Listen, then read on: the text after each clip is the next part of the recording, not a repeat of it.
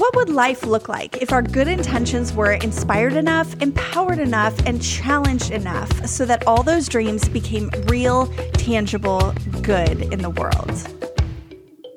On Practice Good podcast, you will find authentic stories, challenging conversations, and real responses that will inspire, empower, and challenge your social impact journey. But this isn't all. Good business and good programs and good social enterprise are only as good as the health of their leader. And on this podcast, we will pay special attention not only to the good that we give to the world, but to the good that we live within ourselves, our soul care. Welcome to Practice Good, a podcast for changemakers. I'm your host, Shiloh Kashima, practitioner of good, pastor, and mom of 2 spicy Nigerian littles. Get ready as we turn your good intentions into positive change. Hey everybody, I am so excited to introduce you to our guest today, Rudy Darden. Rudy is a Valencia College and University of Central Florida professor of English. He also serves as a Peace and Justice Institute curriculum creator, facilitator, and trainer. While at Valencia College, he has served in many positions, including vice president and president. He currently serves as the co-chair of the Inclusive Excellence Committee, where he develops and ensures equitable practices are being met throughout the Valencia College. Professor Darden is also a nationally recognized Seeking Education, Equity, and Diversity SEED curriculum creator, facilitator, and trainer, earning the certification from the University of Washington under a program developed by one of the leading experts of race and diversity, Dr. Peggy McIntosh. As an author, his articles and editorials have appeared in several educational journals on topics related to diversity in higher education and community engagement strategies that advance the work of racial equity beyond the classroom. As a part of the Peace and Justice Institute, Rudy Darden helped develop and facilitate workshops that have become part of the regular training for every City of Orlando employee, including police officers, firefighters, the mayor, and city commissioners and officials.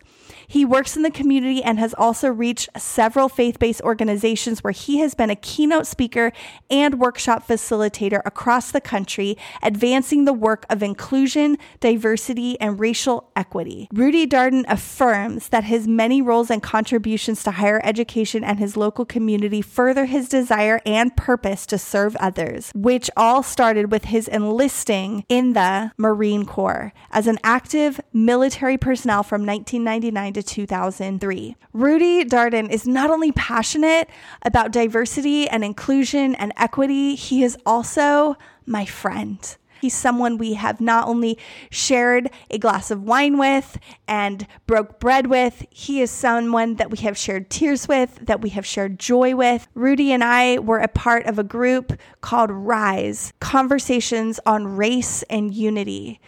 Oasis, our church, hosted this, partnered with the Peace and Justice Institute, along with the MLK Commission of Orlando and the Winter Garden Theater. We were able to get out a curriculum to our community 6 times in 1 year, workshops that allowed people to sit knee to knee and share their experiences of racism in our community. It allowed those of us who had stories to tell to share them. It allowed others of us to sit and hear them and be humbled by them. And in the midst of it all, we built deep and intimate friendships. And so today, I cannot wait for you to meet Rudy. Here we go. Welcome, Rudy. Thank you so much for joining us on our podcast today. I'm so excited to have you. I am so glad to be a part of this conversation. And so thank you for inviting me. I'm laughing because nobody knows, but this is our 3rd attempt to try this thing today. Yes. So we're going to get it officially right now. But I wanted to tell you how honored I am to have you. When I started this podcast a whole 1 week ago, Okay. I created this list of people that I felt like had stories that were authentic or messages that were needed to be heard by people who are making change in the world, or even just people who would challenge all those social impact change makers out there, all of our mindset, people who would challenge our mindset. And you were one of the first people that came to my mind. And I was like, I have to have Rudy. Wow. So thank you. I'm so thrilled and honored. Well, no, I am deeply honored. I'm sure that list is one that is amazing and remarkable, and to be even considered as one of the individuals that could help just offer some insights, but also to just be a part of something that I believe, considering you as a change maker, to be partnered with you in this venture is exciting for me. And again, as I said, I'm honored. So thank you. This podcast is all about practicing good in the world. It's for people Hmm. who really want to bring about change in the world, positive change. And right now we are in a really crazy time, and there's a lot of positive change that needs to happen. Hmm. And I'm just curious, why is the conversation of race, equality, equal access, and worth and people mattering, why is it important for change makers to talk about these topics? Yeah, I think it's important that we lean in because we are certainly a part of a historic moment. Every time, every generation has its historic moments. Every day that we live, it's considered history or herstory as we bring that day to a close. And so I think there's been a collaboration and some emphasis at this moment in time in 2020 because we see the convergence of a number of factors. And I think every now and then in every generation, we see a convergence of a number of factors that tend to highlight racial disparities because racial disparities are at the foundation and at the core of America. And so when we think about things like the Civil War, when we think about things like Jim Crow laws, when we think about things like the Civil Rights Movement, when we think about things like in the 1980s, mass incarceration and redlining, and now here we are in 2020, each of those factors had other elements that applied a certain amount of pressure on society that unearthed its racial foundations. Of course, the Civil War had this kind of component where people were thinking it's about preserving the Union, but it was about people who were willing to kill. It was about white people who were willing to kill other white people in order to own black bodies, right? And then when we think about Jim Crow, it's about white people wanting to redefine and re-exhibit their dominance or their perceived dominance over black people. And so they segregated themselves and they dared and writ into laws, practices that said that black people couldn't engage and white people couldn't engage with black people. And so those laws weren't just about creating what they considered a healthy lifestyle for communities. Those laws were all about the degradation of black bodies. And if I could just offer just a narrative around the civil rights movement, there was a Vietnam War that was happening that people were saying was really what was at the precipice of racial inequality. But when you take a convergence of a number of different societal factors, what will always happen is that racial disparities in America will be unearthed because whatever is happening that seems to be beyond race, it is carefully, a narrative is carefully constructed that says it's beyond race because it's the way that people want to not have to face what is a significant issue. And so I think right now with COVID, I think right now that COVID is global, we see the unearthing of the racial inequalities. And so right now, considering history, herstory is being written every day, I think it's so important for everyone, whether they consider themselves to be change makers or not, to lean in and understand that a part of their legacy is going to be tied to this. And we saw it during the World War II when we saw the Holocaust. We saw it in a number of facets with the war on crime, or the supposed war on drugs, which was really a war intended to degrade and to oppress black and brown communities. Some of the same terms like ghetto was used in that war on drugs campaign that was used in World War II. So we just keep seeing this story, and I often wonder, people who lived through those times, who chose not to respond, how their history is a part of what we are continuing to experience now in 2020. Wow. I did send you this list of questions, and I really want to diverge away from that because I feel like your response is really bringing up some things in me that I kind of would love to process with you if you don't mind. Sure. I mean, you know me, I've been like, since I was a child, have been drawn to other cultures and languages. And I, have traveled to 14 countries. My husband is born and raised in Nigeria. My children are biracial, of course. And I'm absolutely passionate about, race issues and equality and this conversation, especially in terms of leadership in white spaces, because I believe that a lot of times, a lot of my white counterparts and myself, we go, I want to be diverse. I want to be inclusive. There's a lot of white churches that are like, I would love for Black people to come and hang out with me at my church, but I don't know why they're not coming, right? And there's this kind of, assumed innocence in like, I don't know why we're not more diverse. And I feel like on a level one basis, like if people of color and people of different languages, backgrounds, and cultures do not hold decision-making positions within your organization, you cannot even begin to have a conversation about diversity and inclusion. What would you say to people who are listening right now that say, my heart is to make a positive difference in all of this? And, and maybe this is a different conversation for white leaders versus Black and brown leaders, but like, do you have some thoughts for those who do want to bring positive change, but just need that next step? Yeah, the next step really is understanding the foundational step or the foundation of America. The reason why we have to have conversations about race and we have to give the insights that others bring into the conversation about race, and I say others as in having a conversation about race with all white people is just not going to work.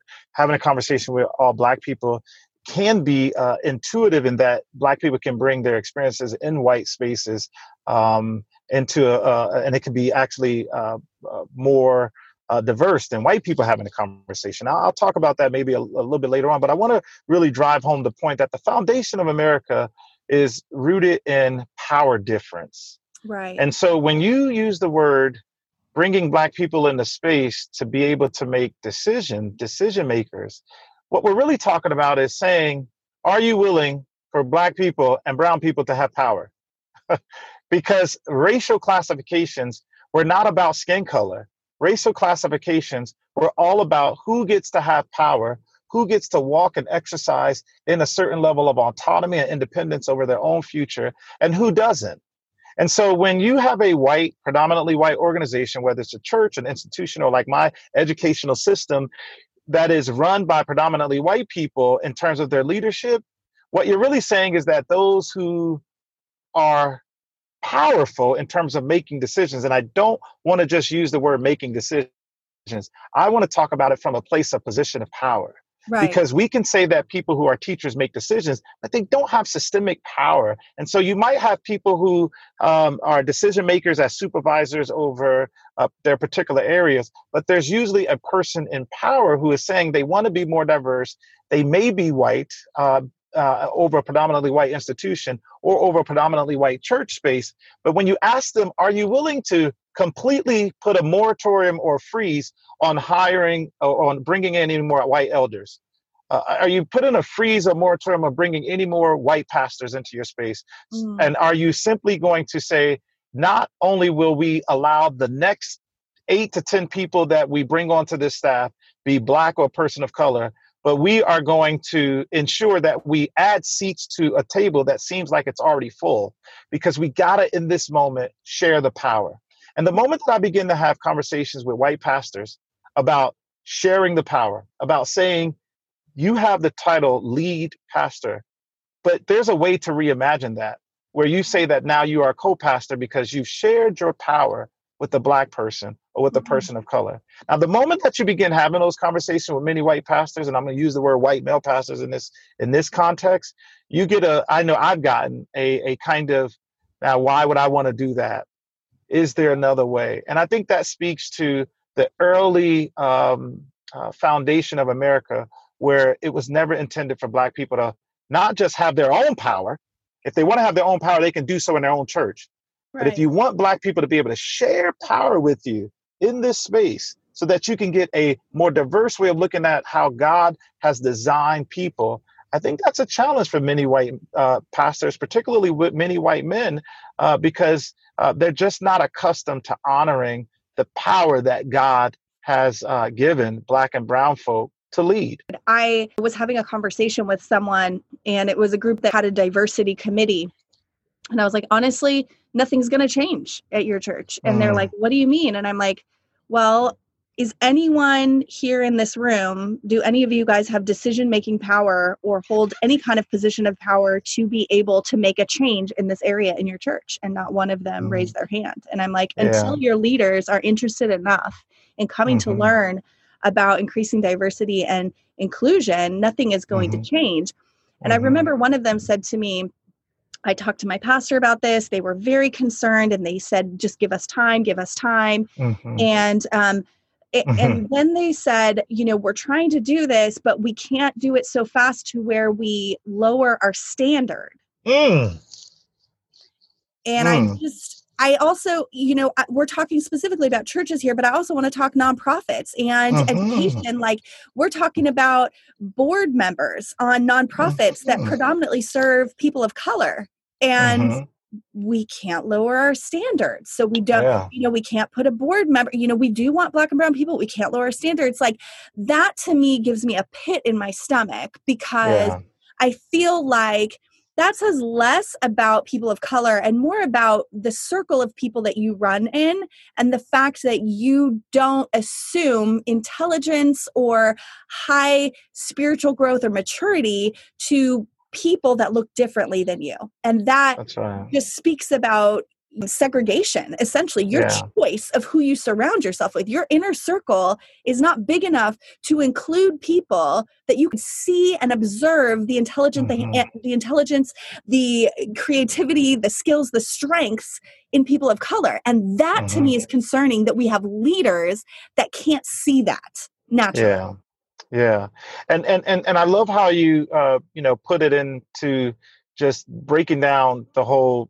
There seems to be an already embedded understanding that when you do bring other people in that are non-white, it is a perception that there aren't enough people who are qualified, or we would have to lower our standard to meet those unqualified people to be in our spaces. And that, I think, that is a clear indication on what society has accepted as normal, as what is good, as what is right. And if the story was written by others, I can imagine that the story may sound very similar, in that if Black people conquered a particular space through colonization, oppression, and enslavement, I could imagine that Black people would be saying that they too would have to lessen the standards that they have held high in their Black traditions, because their once former slaves are now expecting us to fully see them as human, to see them in all of how we view ourselves in our fallible, thinkings, but in all of how we view ourselves and our potential for greatness. And I don't think that we assigned a diverse narrative to Black folk specifically. And I sometimes you hear me use the word people of color and Black folk. I'll talk about Black people because of the racial hierarchy that produces anti-Blackness, even in the umbrella of people of color. So in America, Asians may be considered people of color, but they may not have the same stigmas associated with power or leadership or aptitude, intellectual aptitude, as maybe Black folk have. And so I'll just kind of, nuance this conversation a little bit by only talking specifically about the anti-Blackness and the subjugation of ideas, of potential leadership that are often associated with Black people. And I'll say that we need to really think about the narratives that we've crafted for what is normal, which is usually white, or ideal, which is usually white, and the degradation of people, which is usually associated with Black people. If there is a white leader out there that is in a space where they're seeing the things that are happening, and maybe for the first time acknowledging the injustices that are happening right now, and they're going, I do want to do more. And granted, maybe don't know what the first step is. Maybe they're leaders in a predominantly white organization. They need to really be more inclusive with the voices on their board, with the voices in their positions and churches. You talk about educating yourself on what do you have to say to people who are in a space where they're being teachable right now, and maybe they haven't been before, and they're saying, I'm humbling myself. I need to know what the best step is. Well, number one, I would say that in those situations, the advice that I've heard in other podcasts, and I've been on a number of different, PBS, and I've been on WFTV and all these other news stations where all of these experts will say, what are some tools that a person can use? And oftentimes people will say, from a really practical standpoint, lean in to those Black and brown people who are in your circles or who may be outside of your circles, because relationships we see and the storytelling has, some of the greatest potential for change. And so I would say, obviously, that's something.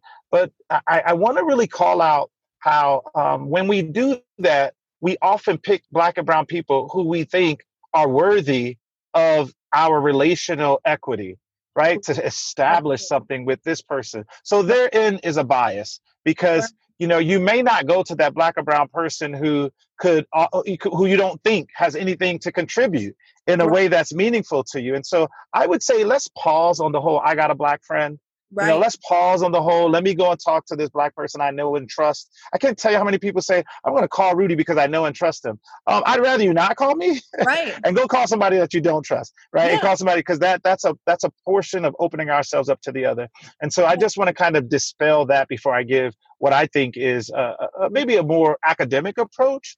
And so in academia, the lived experience is one thing, but we always say that we need to balance the scholarship of the self, where we learn through others, with also the scholarship that is on the shelf. And so one of the greatest history books that I read is called Stamped from the Beginning. Now get this subtitle: The Definitive History of Racist Ideas in America. Ooh. Right? And so if anybody says that they have the definitive history on race and racist ideals or on racism in America, like the definitive history, I need some of that. I need some of that. And so I went ahead, and it's a big read. It's a heavy read. But I think the reason why this book is so significant is because this book not just chronicles what this author is saying as these definitive moments in history that shaped how we view race in America, but it's giving us multiple individuals that are well known in society. Abraham Lincoln, Cotton Mather, Angela Davis, W.E.B. Du Bois, Frederick Douglass, George Washington. I mean, it just walks us through a number of different historical figures, and it presents the readers with insights that allows for you to see how the Native people might have viewed this experience that relates to race in America, how Black folk, how Asian Japanese people viewed the internment camps. And when you get this kind of diverse storytelling, it allows you not to just be relying on that one Black friend or those two Black friends or those 5 Black people that you trust who may not have that kind of historical awareness and acknowledgement of things related to history and how that still shows up today. But it gives us that more complete umbrella version that I think offers and dare I say it, a definitive history. And, I think as you begin to read those things, I think that's the time afterwards to go to your Black and brown friends and to be like, here is the work I've been doing. I mean, I know for my husband, when he knows what people acknowledge his Blackness and which ones don't, right? And then the ones that have done the work and then come back to him and say, hey, I read this book, or I learned about policing in America and the history of where that comes from, or I heard this story and I want to know how this affects you. You as a Black man in America who is clearly, you've worked your way up through this system essentially, and now you're at a place of kind of tenure where you're able to kind of speak out more.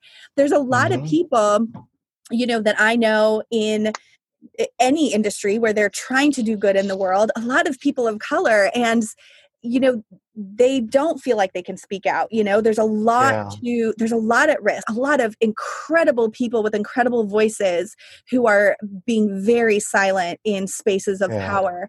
And my heart is to see this be completely eliminated, and where these people can feel open to communicate and share their experiences and, what they can do. But for, people like yourself that are hoping for Yeah. change, but maybe feeling exhausted, what is some way or one way that you've really found to kind of really pour back into yourself and take care of your soul and not Yeah. become hardened by these things, but keep the hope, Yeah. Yeah. I think, again, it goes back to my thirst and desire to not allow one person's lived experience to define what I think would be the next steps. And so as I share some of these ideas with your listeners, notice that maybe some of it comes from my own personal take, but I'm going to respond to this, next prompt that you've given me with more of looking at, scholars. And there's a scholar by the name of Dr. Beverly Tatum, who wrote a book called "Why Are All the Black Children Sitting Together in the Cafeteria?" And I think there's something that I was able to glean from that book and from my own experiences, because that book really highlights the importance of Black people coming together in a cafeteria space as an affinity group to affirm their realities because they are part of a predominantly white institution.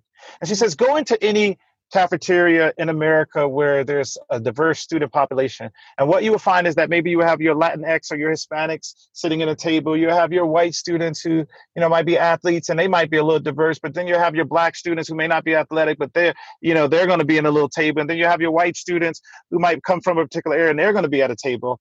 And sometimes people will look at that and say, why can't we all just spread out? But there's something dangerous about that in terms of telling Black people that in order to really be engaged, that they need to now go and bring themselves away from the affinity group that offers an opportunity for them to be affirmed in their realities.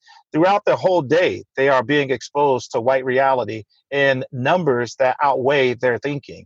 And so when you come into this space, I know there's a certain thing that many Black men do when we see each other, whether we know the person or not, and we give them the head nod, right? We might even give them the pound on the chest, or we give them and what that does, and this is what people can carry into their spaces as a tool that Black people can use or brown people can use to build a more collective voice, because it's challenging for your singular voice to be something that now shifts an entire culture.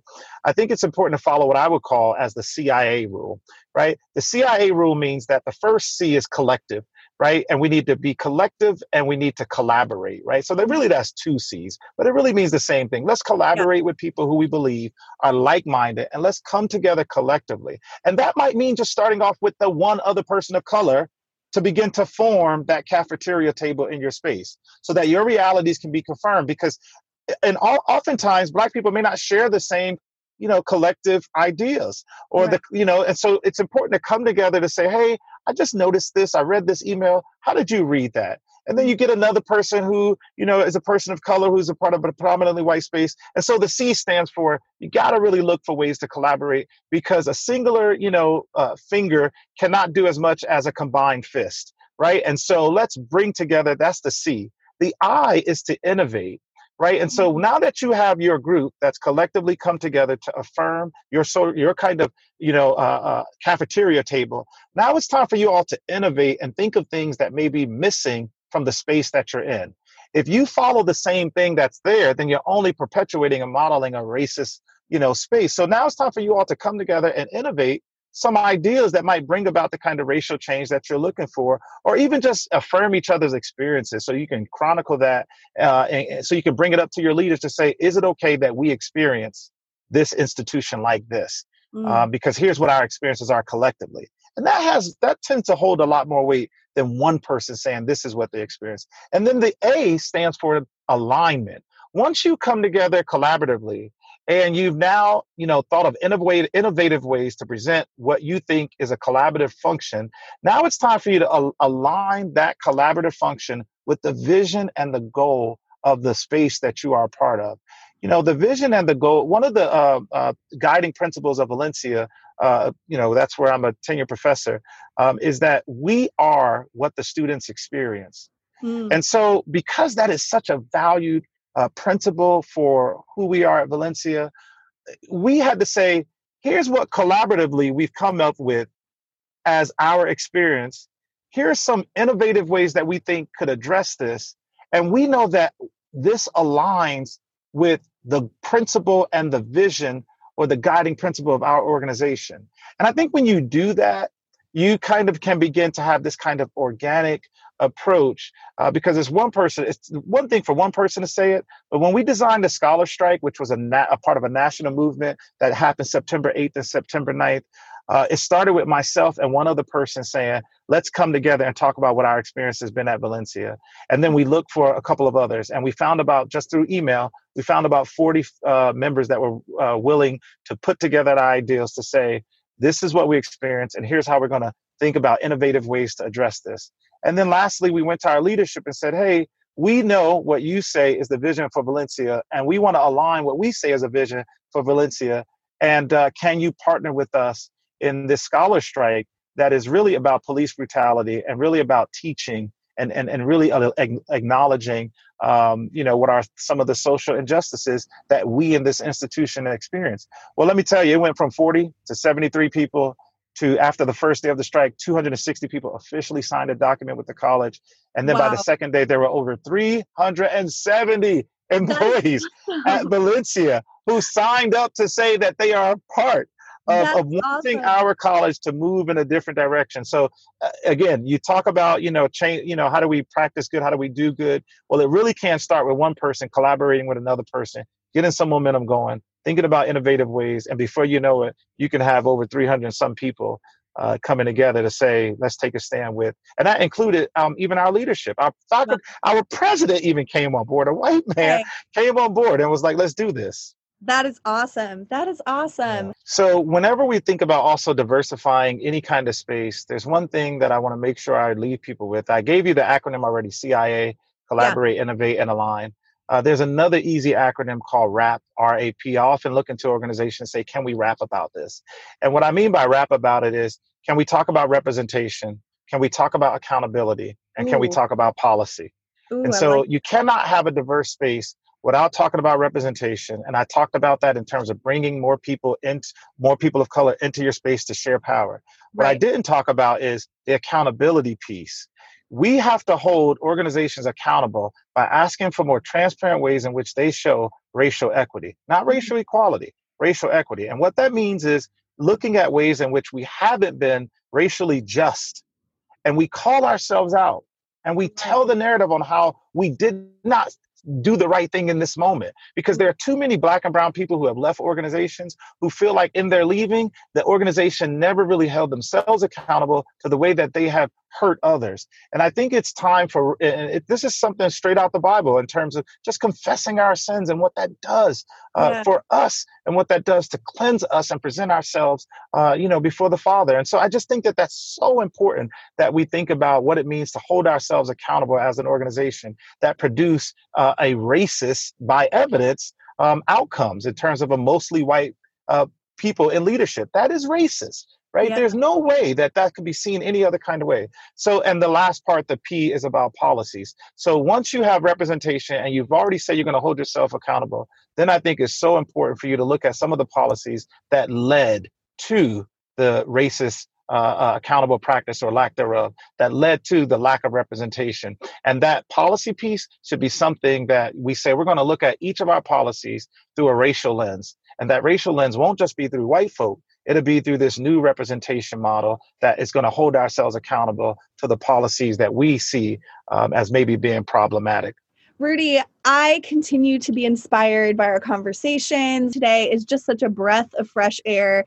I appreciate the work that you do. And I want to say thank you. Thank you for speaking out. Thank you for giving permission to the world to speak their truth and to stand in, solidarity with brothers and sisters that are different, look different, have different backgrounds, different stories, different experiences. I appreciate it. And I thank you for the work that you're doing in the community. And I hope to have you back again one day. Definitely. I appreciate this opportunity. So thank you. So did you guys love that interview? I definitely did. I hope if you loved it, you would share it with a couple of friends. You also go to iTunes and give a quick review, and don't forget to hit subscribe. Thanks so much. I'll see you soon.